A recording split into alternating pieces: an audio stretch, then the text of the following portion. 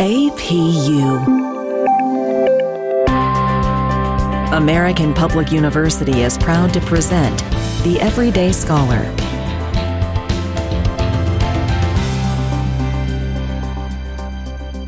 Hello, my name is Dr. Bjorn Mercer, and today we're talking to Dr. Vernon Smith, Provost of American Public University System, that includes American Military University and American Public University. And today our conversation is about ethics in higher education. And welcome, Vernon. Bjorn, it's good to be with you. I'm pleased to join you. Excellent. Thank you. This is an important topic. I love talking about ethics. Ethics is one of those topics that we all live every day, and organizations live, governments live ethics. It's one of those things that unfortunately we see it goes amiss so often in life. And so having a good conversation about ethics and how people can really work through the complex ethical issues out there is important. So the first question is, why is it important to teach ethics in higher education? As a sector of society, higher education has become increasingly the go-to place for understanding ethics. If we look at, for example, American society, we see that there's been a departure from many traditional institutions that have been the traditional sources of ethics and morals and other type of teaching around that. Young people these days, especially in Pew Research shows this, they are not affiliating with any type of organized religion, religion is often one of those institutions in society that conveys ethics or morals that go with that. We've become more and more of a litigious type of society. And problem is that doing what's legal is not always the thing that's ethical. And that is one of the big gaps that we have. So why should higher education do that? Why should higher education be involved in this? Because we are, as a sector, one of those places that are still reliable, that still think about ethics, think about the impact that it has. What is good for society? What is good for the individual? What is the right thing to do? And more in terms of the science, of the knowledge, the understanding, we have to understand and teach in higher education the sustainability, because no system of ethics, if it is not sustainable, it is not valid. Something that is sustainable, that will last for times. There's a Proverbs that will say, what is the impact of this on the seventh generation? Then you know you're making an ethical and wise decision. And so if wisdom is one of the end goals of higher education, certainly ethics and the understanding of what the good life is and how to live the good life are all part of that. Really, really good information. And I like how you said what is legal is not always ethical. And to think about the downstream effects of, by the seventh generation, is sustainable through generation to generation, because so many things that we do, especially the government, but there's so many decisions that they make that are so incredibly short-term. And they have a hard time looking downstream, looking, say, to one or two generations. And so because of that, a follow-up question I have for you is, ethics is an ambiguous concept. And why does this make it difficult to teach in college? That's a great question, Bjorn. My belief in this is that ethics has to be applied for it to be meaningful. And so we can teach concepts, we can have classes, we can have ethics classes. Throughout corporate America, they all have their mandatory compliance corporate ethics training about what's there, and usually follows along the lines of what's legal. It requires deeper thinking and then an applied context of how do my actions impact these other people or persons? How does it affect the future? How does it connect with this? I like what you said about the short-term thinking of many institutions. One of the most structured aspects in U.S. and business across the world is the quarterly reporting. And how many times are things optimized for quarterly reports or to make profits when they're not necessarily taking into account other things? Now, even in accounting systems that we're seeing and financial reporting systems, we're starting to see other types of measures that move beyond the short-term quarterly or closest election cycle, right, of what something is, to look at that. What is the impact on the environment? What has that impact on autonomy, on freedom? What could this have an impact on other people over time? And so again, bringing in a larger framework of sustainability, what is socially just, economically viable, are other ways of avoiding the pitfall of suboptimization or short-term ethical thinking. It's not wise. You don't want to be penny wise and pound foolish. You don't want to make short-term decisions that have long-term unintended or poor consequences. It reminds me of the conversation I had with Dr. Ahmed Nauman in one of my podcasts. And we were talking about the ethical training of STEM students, which I totally understand when you are an engineer or you're a scientist and you're working on an intensely difficult question or coming up with something new. And it's hard to look at the downstream effects and the real world applications when the reality of like the breakthrough or something that you discovered is so incredible that you want to get it out there. However, with those discoveries can come some serious negative impacts, not only for individuals, but for groups of people. So why is the application of ethical teaching difficult? And so like in business or with the environment or even in your personal decisions, why are ethical issues sometimes so gray? Well, there's always gray in life, right?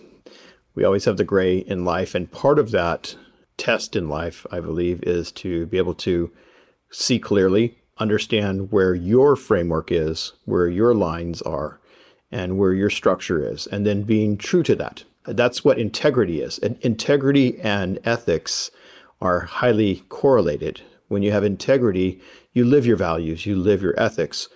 There's a disconnect, certainly, when someone moves from the world of education into the world of work. And there's different incentives, and not all companies bring this to the forefront of their consciousness.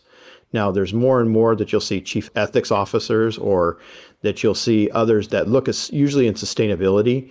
Again, ethics has been defined as what's legal and what will keep you out of the front page, out of the headlines in a negative way. There's really a challenge there to bring it from the subconscious mind into the conscious forefront of what's going on. There have been movements, of course, in business and other places to say, what are the impacts? So for shareholders, what is your carbon footprint? What is your sustainability process? What is your policy around discrimination, around equity, diversity, and inclusion as a business, as an organization, as an institution? And how do you support that and how do you sustain that? I'd like to just go back to the notion of our technology people. Ethics, particularly now with the advent of the internet, and the explosion of digitization, but now even more with the expansion of artificial intelligence, with machine learning, and with digital nature of our reality, of our economies, technology that has outpaced the ethical constructs that we have as a society. And so technology, those in STEM in particular, but I think it's also humanities, have to inform this.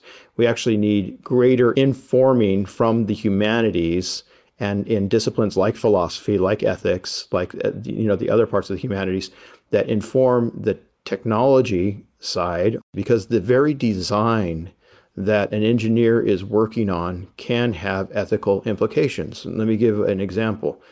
An algorithm that is searching in an engine or looking at things. We're all inundated, and this is every part of our lives, whether you're on Netflix or Google or Facebook, it doesn't matter. You know your data is being taken, it's being mined, it's being used, but that's also being shaped. And there are underlying assumptions, there are underlying biases that are built into these algorithms. And so being careful and cautious of those is something that is, I believe, an ethical imperative of the engineers, the designers, the technologists, those scientists that are working with these things. We need to step back and understand what we're doing. We don't want them to be Eichmann, that, I was just doing my part. I was just, I'm referring to, a person that was a cog in the wheel, but that cog in the wheel also brought to pass the destruction of many, many lives, unacceptable. And we want to make sure that we're not shaping, destroying, harming others, which is the basis of all ethics. The pace of technology is far ahead of our ethical constructs. And so we have a constant need to stop, slow down, reflect on what are the frameworks that are there, what are the values that we're supporting, and what are the implicit biases that are built into the very technologies that we use. And thank you for that response. And I'm glad you focused on technology because technology is amazing. And so that leads to the next question is for some students, there's a conflict between the ethics of the world and the organizations they work for and their own personal morals. How might individuals deconflict the conflict between morals and ethics? And how can they work together? More and more we're having organizational imperative, right? What's good for the organization is good for everyone else, right? And that becomes the guiding idea. It used to be like, what's good for GM is good for America. We actually have to step back and look at that. So what we hope that is during the higher education process, that education is not just about learning skills, trade or other things like that. It's also about being able to understand how you fit into society, what you want out of society, and what your values are. And one of those things that we hope is a skill set that students will take. But even if you're not a student right now, you're out in the workforce and you look at this, I really recommend a time to sit back and reflect on the values that are of the company. How do they back that up? Of course, I would say follow the money. How is it invested? How is it supported? But look at those values of that company or that government or that local agency or whomever you're working with and say, how do these fit with my personal values? And if there's a gap there, I'd really stop and reflect on that. Is there a gap? Then maybe that is not the organization that you want to be working with, or maybe it is. And maybe it's the organization that you would like to take and help raise its awareness and be able to work on this. It may have great potential. Companies that have a strong ethical construct tend to be more productive. They tend to be more economically successful. Looking at those examples, maybe that's something that can be brought to others.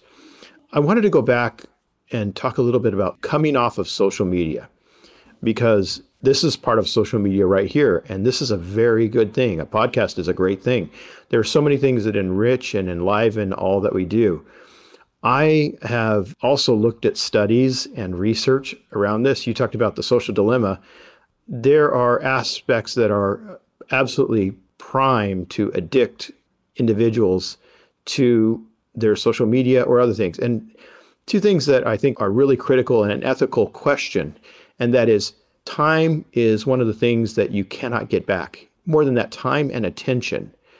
And so what's taking up your time and what's taking up your attention? And something that robs you of your time or robs you of your attention is something that's robbing you of life.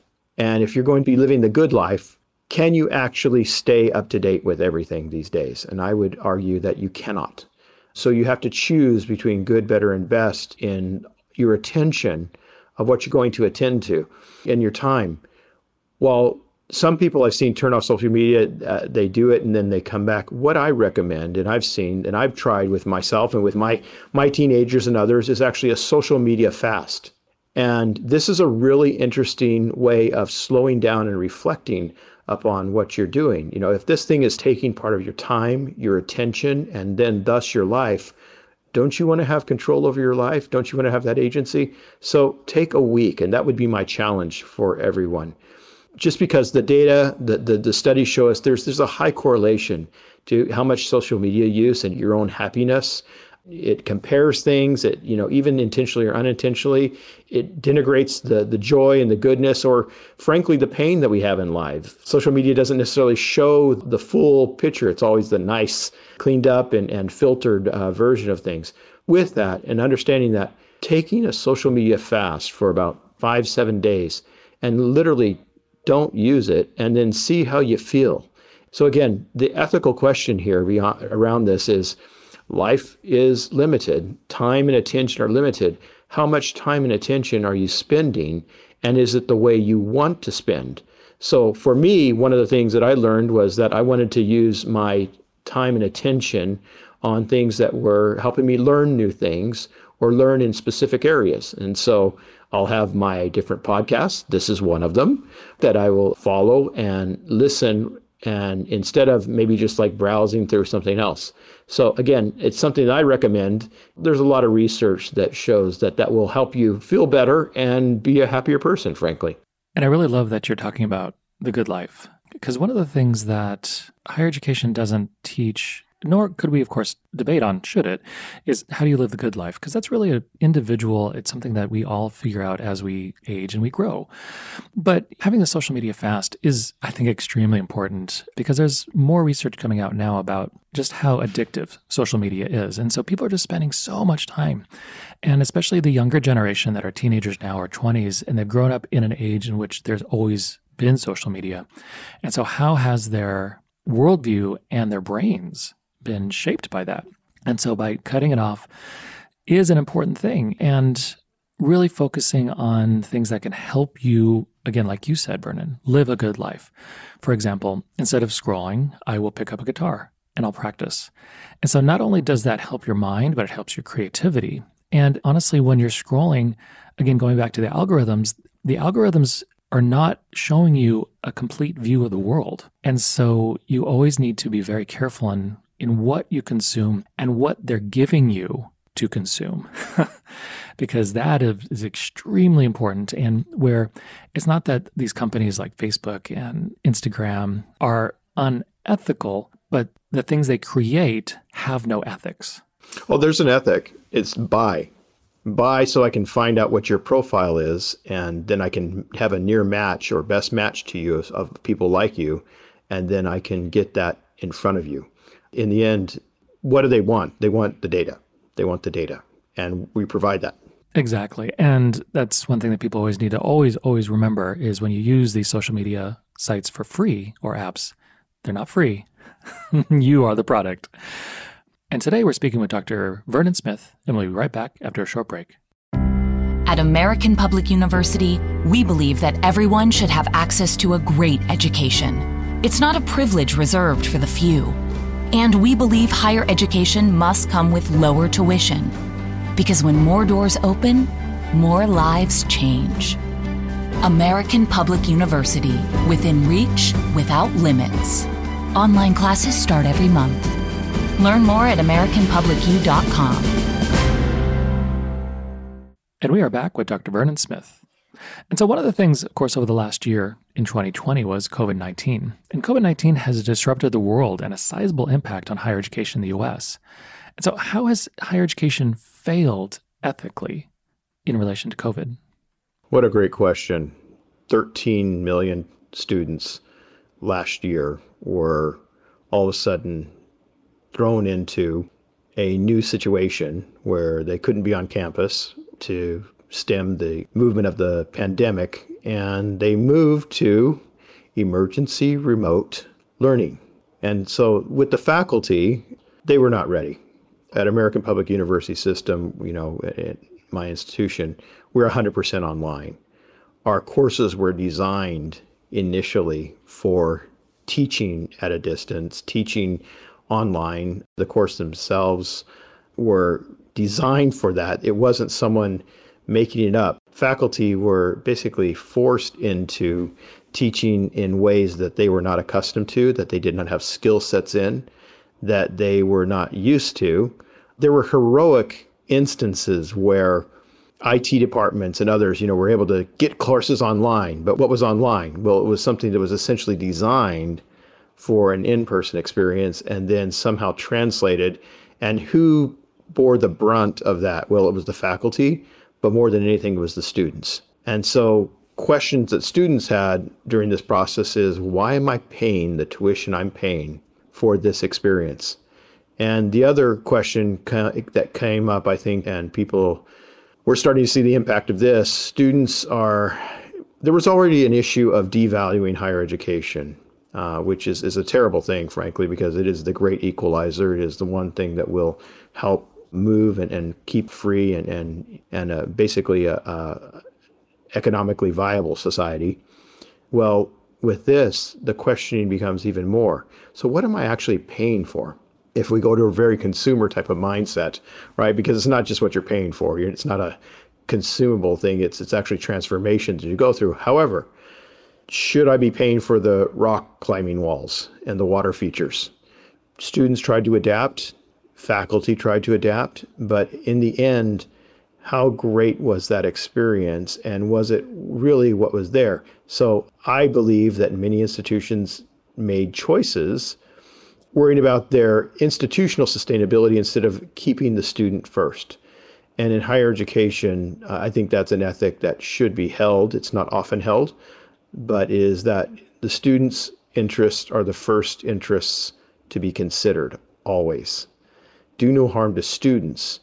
And I think as an institution at higher ed, we've done that. But, there's many things that go along with this, right? There's more monitoring, there's more surveillance. Throwing these things up, students have not necessarily had the data privacy and the protections that they needed along the way, nor have faculty. So when I say students, faculty and students are thrown into the same way. I think it's been a tipping point in terms of understanding what are these technologies. Wow, there's a lot of opportunity here. So on the one hand, the faculty see that, wow, students really prefer this and they really like the convenience and the connectivity that's there. On the other hand, it requires work, it requires monitoring, and it requires rethinking of how the relationship and how the tool is used. Again, it can be used for good, it can be used for other purposes. A great response. And like anything ethically, it's so complicated. And over the last year, COVID has just disrupted pretty much every institution. And I really like how you focused on, number one, the student. The student has to be the main priority. Their learning has to be the main priority. And then with the faculty, and being an excellent in-person faculty is a completely different skill set than being an excellent online faculty. And my heart really goes out to those faculty who were really just thrown into the deep end. And so many did a great job, but to really have a course and a way of teaching that really impacts students online versus in person, again, is very different. I think a lot of institutions will really show their worth moving forward by really offering a good balance for those institutions of in-person and online. And one of the wonderful things about American Public University, American Military University, is that we are 100% online. And so we had zero downtime when COVID came. And I think for us, it really helped focus on what I would describe as being compassionate. As a program director, I was compassionate towards my faculty and what they were going through in their lives. And as faculty, we were compassionate for our students and for what they were going through in their lives, because so many people have lost loved ones over the last year. And so from our perspective, our job is to teach them, to help them learn, but most importantly, allow them to focus on their family. And if their personal lives and their family lives are well set up, then they are able to learn even better. I couldn't agree more, Bjorn. The focus on the humanity, on the needs that are there are really important. Across higher ed, administrators and others have realized, and they saw the rise of mental health and mental wellness issues that are across the board. And that's natural, right? We're going through an extremely stressful time. In fact, that's one of the things I think we do have to keep at the forefront of our consciousness, is that there's chronic stress that is out there. So you may be working at home. You probably are working at home. And so you may have your children at home that are taking school, so doing virtual school, and you're worried about the COVID epidemic. We're worried about our family members that are suffering. I don't know of anyone that hasn't had someone with a very close connection that has been affected, either suffering the disease or death. There's this ongoing chronic stress, and there's ongoing wellness and other stress that students are feeling because they're students, especially adult and working students are that way, but it's all students, no matter if you're a traditional 18 to 25-year-old or you're dealing with this piled on type of stress. I saw it recently. There was a series of storms that went across the United States, and it disrupted transportation and supply chains. Think of all the stresses that have gone over this time in just getting simple things. We can look from grocery shelves to many other aspects. Right now, one of those logistical things that we're dealing with as a society is, how are we going to distribute vaccines? How are we going to do that ethically? How are we going to do that so that those that have been maybe didn't have the best care in the first place and are able to receive the vaccines. I mean, there's just so many issues around this. And part of it is opening our eyes and asking the questions, is this really how it should be happening? How can we take care of people first during that process? And I absolutely love that. How can we take care of people first? And it goes back to what you said at the beginning of the podcast, is to live a good life. And so many conversations about ethics are kind of about what we should or shouldn't do. But all of that is all about helping people live a good life and a happy life and hopefully a fulfilled life, which of course is a different podcast. But all of this, education should always be transformational. Now, education for some is transactional. You go, you take some courses, you get a degree that helps you move forward in your life. And that's fine. There are some people who view education as transactional. But even for those who really only view it as transactional, it's still transformational. Because one of the things people don't quite realize, again, are the downstream effects of education is you're being open to different ideas. You're being open to history and to business, different ideas of criminal justice and to science. And you just never know how that will come back into your life. And so that leads me to the last question is, APU and AMU have been uniquely positioned to provide the best possible online education for students throughout COVID. How does this type of education help students succeed, and has online education finally been accepted by most people because of the pandemic? Again, a wonderful question, Bjorn, to look at this. I think that all of higher education has had to step back and question its questioning of the quality of online learning. I think there's been, frankly, an awareness building that there is an art and science, and really great learning is really great learning. And whether that's occurring in the classroom, whether that's occurring in a hybrid environment, or whether that's occurring online, quality teaching and learning is quality teaching and learning. And the outcomes are the proof in the pudding, right? For over 40 years, there is a body of evidence. It's called the No Significant Difference body of literature, and you can look it up. WCET, the WICHE Cooperative for Educational Technology. You can go to the WICHE site or the WCET site and look at that data. But it showed that if we compare and do real apples to apples comparisons, that the outcomes of the learning is not only the same, no significant difference, or a little bit better. It's one thing to know that intellectually, it's another thing to experience that.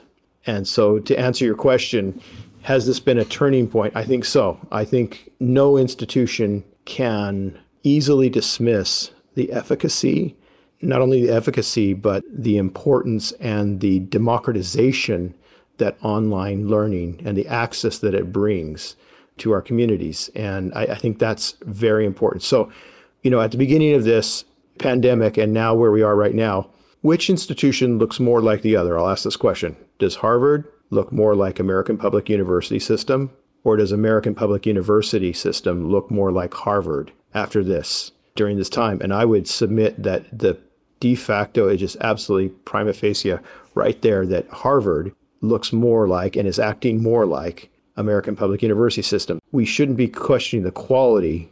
What we should question are the biases that have been placed against online institutions.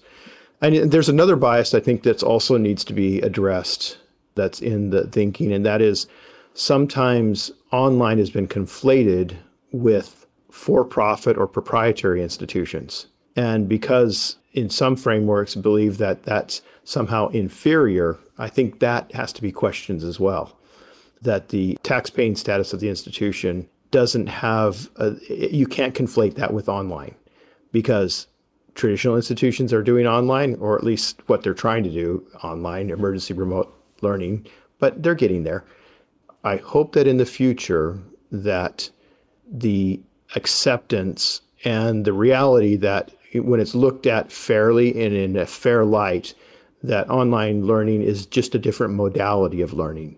It could be high quality in-person learning. There's low quality in-person learning. There could be high quality online learning and low quality online learning. And so we have to be more nuanced and more thoughtful as we approach it. But we shouldn't dismiss it and bias against it depending on what type of institution it is, whether it's public, not public, profit, for-profit, not for-profit. We should step back and look at what are the outcomes and check our biases. I love that, because the number one thing we're supposed to learn through education is to be aware, and especially to be aware of our biases. We all have biases. It's how we act or do not act on those biases. And in education, there's always been a bias for the Ivy League. The Ivy League is not the rest of the world. It is a small percentage. I think it's about 5% at the most of all students go to those. And it also draws from very specific demographics. And so online is the democratization of education. And so it really gives everybody a chance to really be exposed and to learn and to transform. And then also just from like a cultural and societal point of view is to listen to all the diverse voices out there. Because if you only listen to the voices that come from the Ivy League, again, you're drawing from kind of the same population over and over. And we kind of see that in the media, where all the experts are always this professor from Princeton, this professor from Dartmouth. I mean, that's great. But why don't they interview this professor from American Public University? And I think because of COVID, things are slowly changing. But at the same time, humans are always the same, where it won't completely change. But I think one of the great things that we're doing here at American Public University and American Military University is we are working hard to really change lives and for them to go out there and just work for the good life. Absolutely, absolutely. I thought of another aspect that is going to be a result of this movement in higher education. There's going to be a backlash. There will be faculty say, I never want to do that again. And there will be others who say, well, that was a terrible. Some students say, I will never do online because they will equate online learning with emergency remote learning, where their professors took their yellowed notes and maybe slapped them into a PowerPoint and put them up in a learning management system. And they will have a bias, or they've had a poor experience. They've had an absolutely terrible experience in some ways. And there will be a backlash, I think, for the future.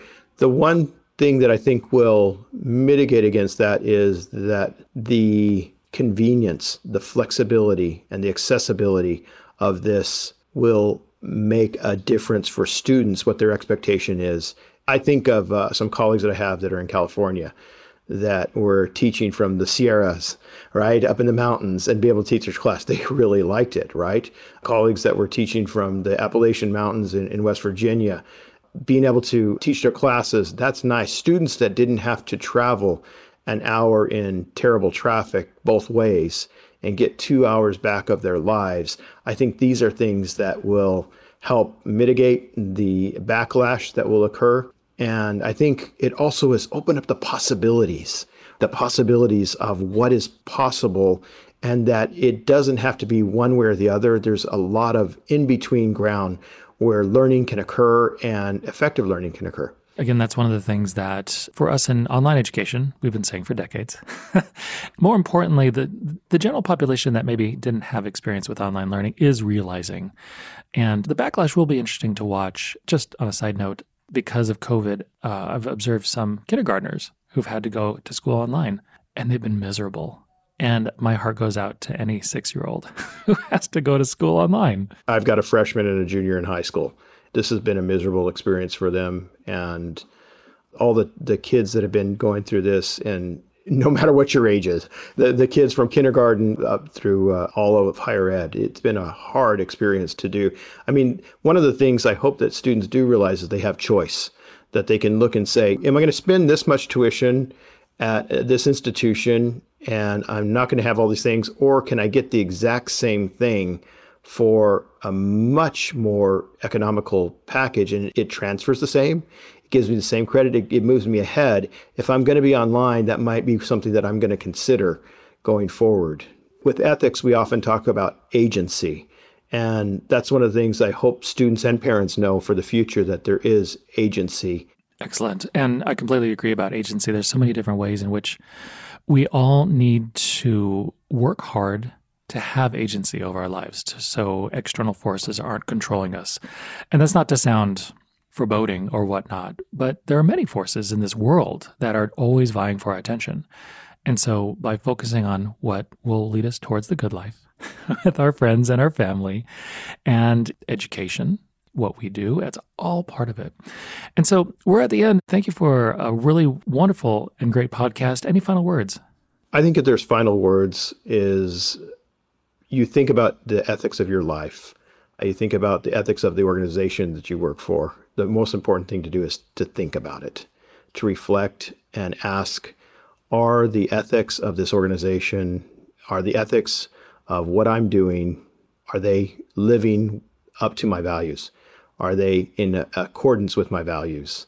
Being able to look at that and reflect upon that will teach something, but also it will help you as an individual and help organizations realize where they need to be and where they want to go. And that just gives choice. And so that's a wonderful thing. But reflecting on where you are, where you want to be, how much time do you spend, how much attention do you spend, and is that the life that you want to be living? For all of us to live the good life, right?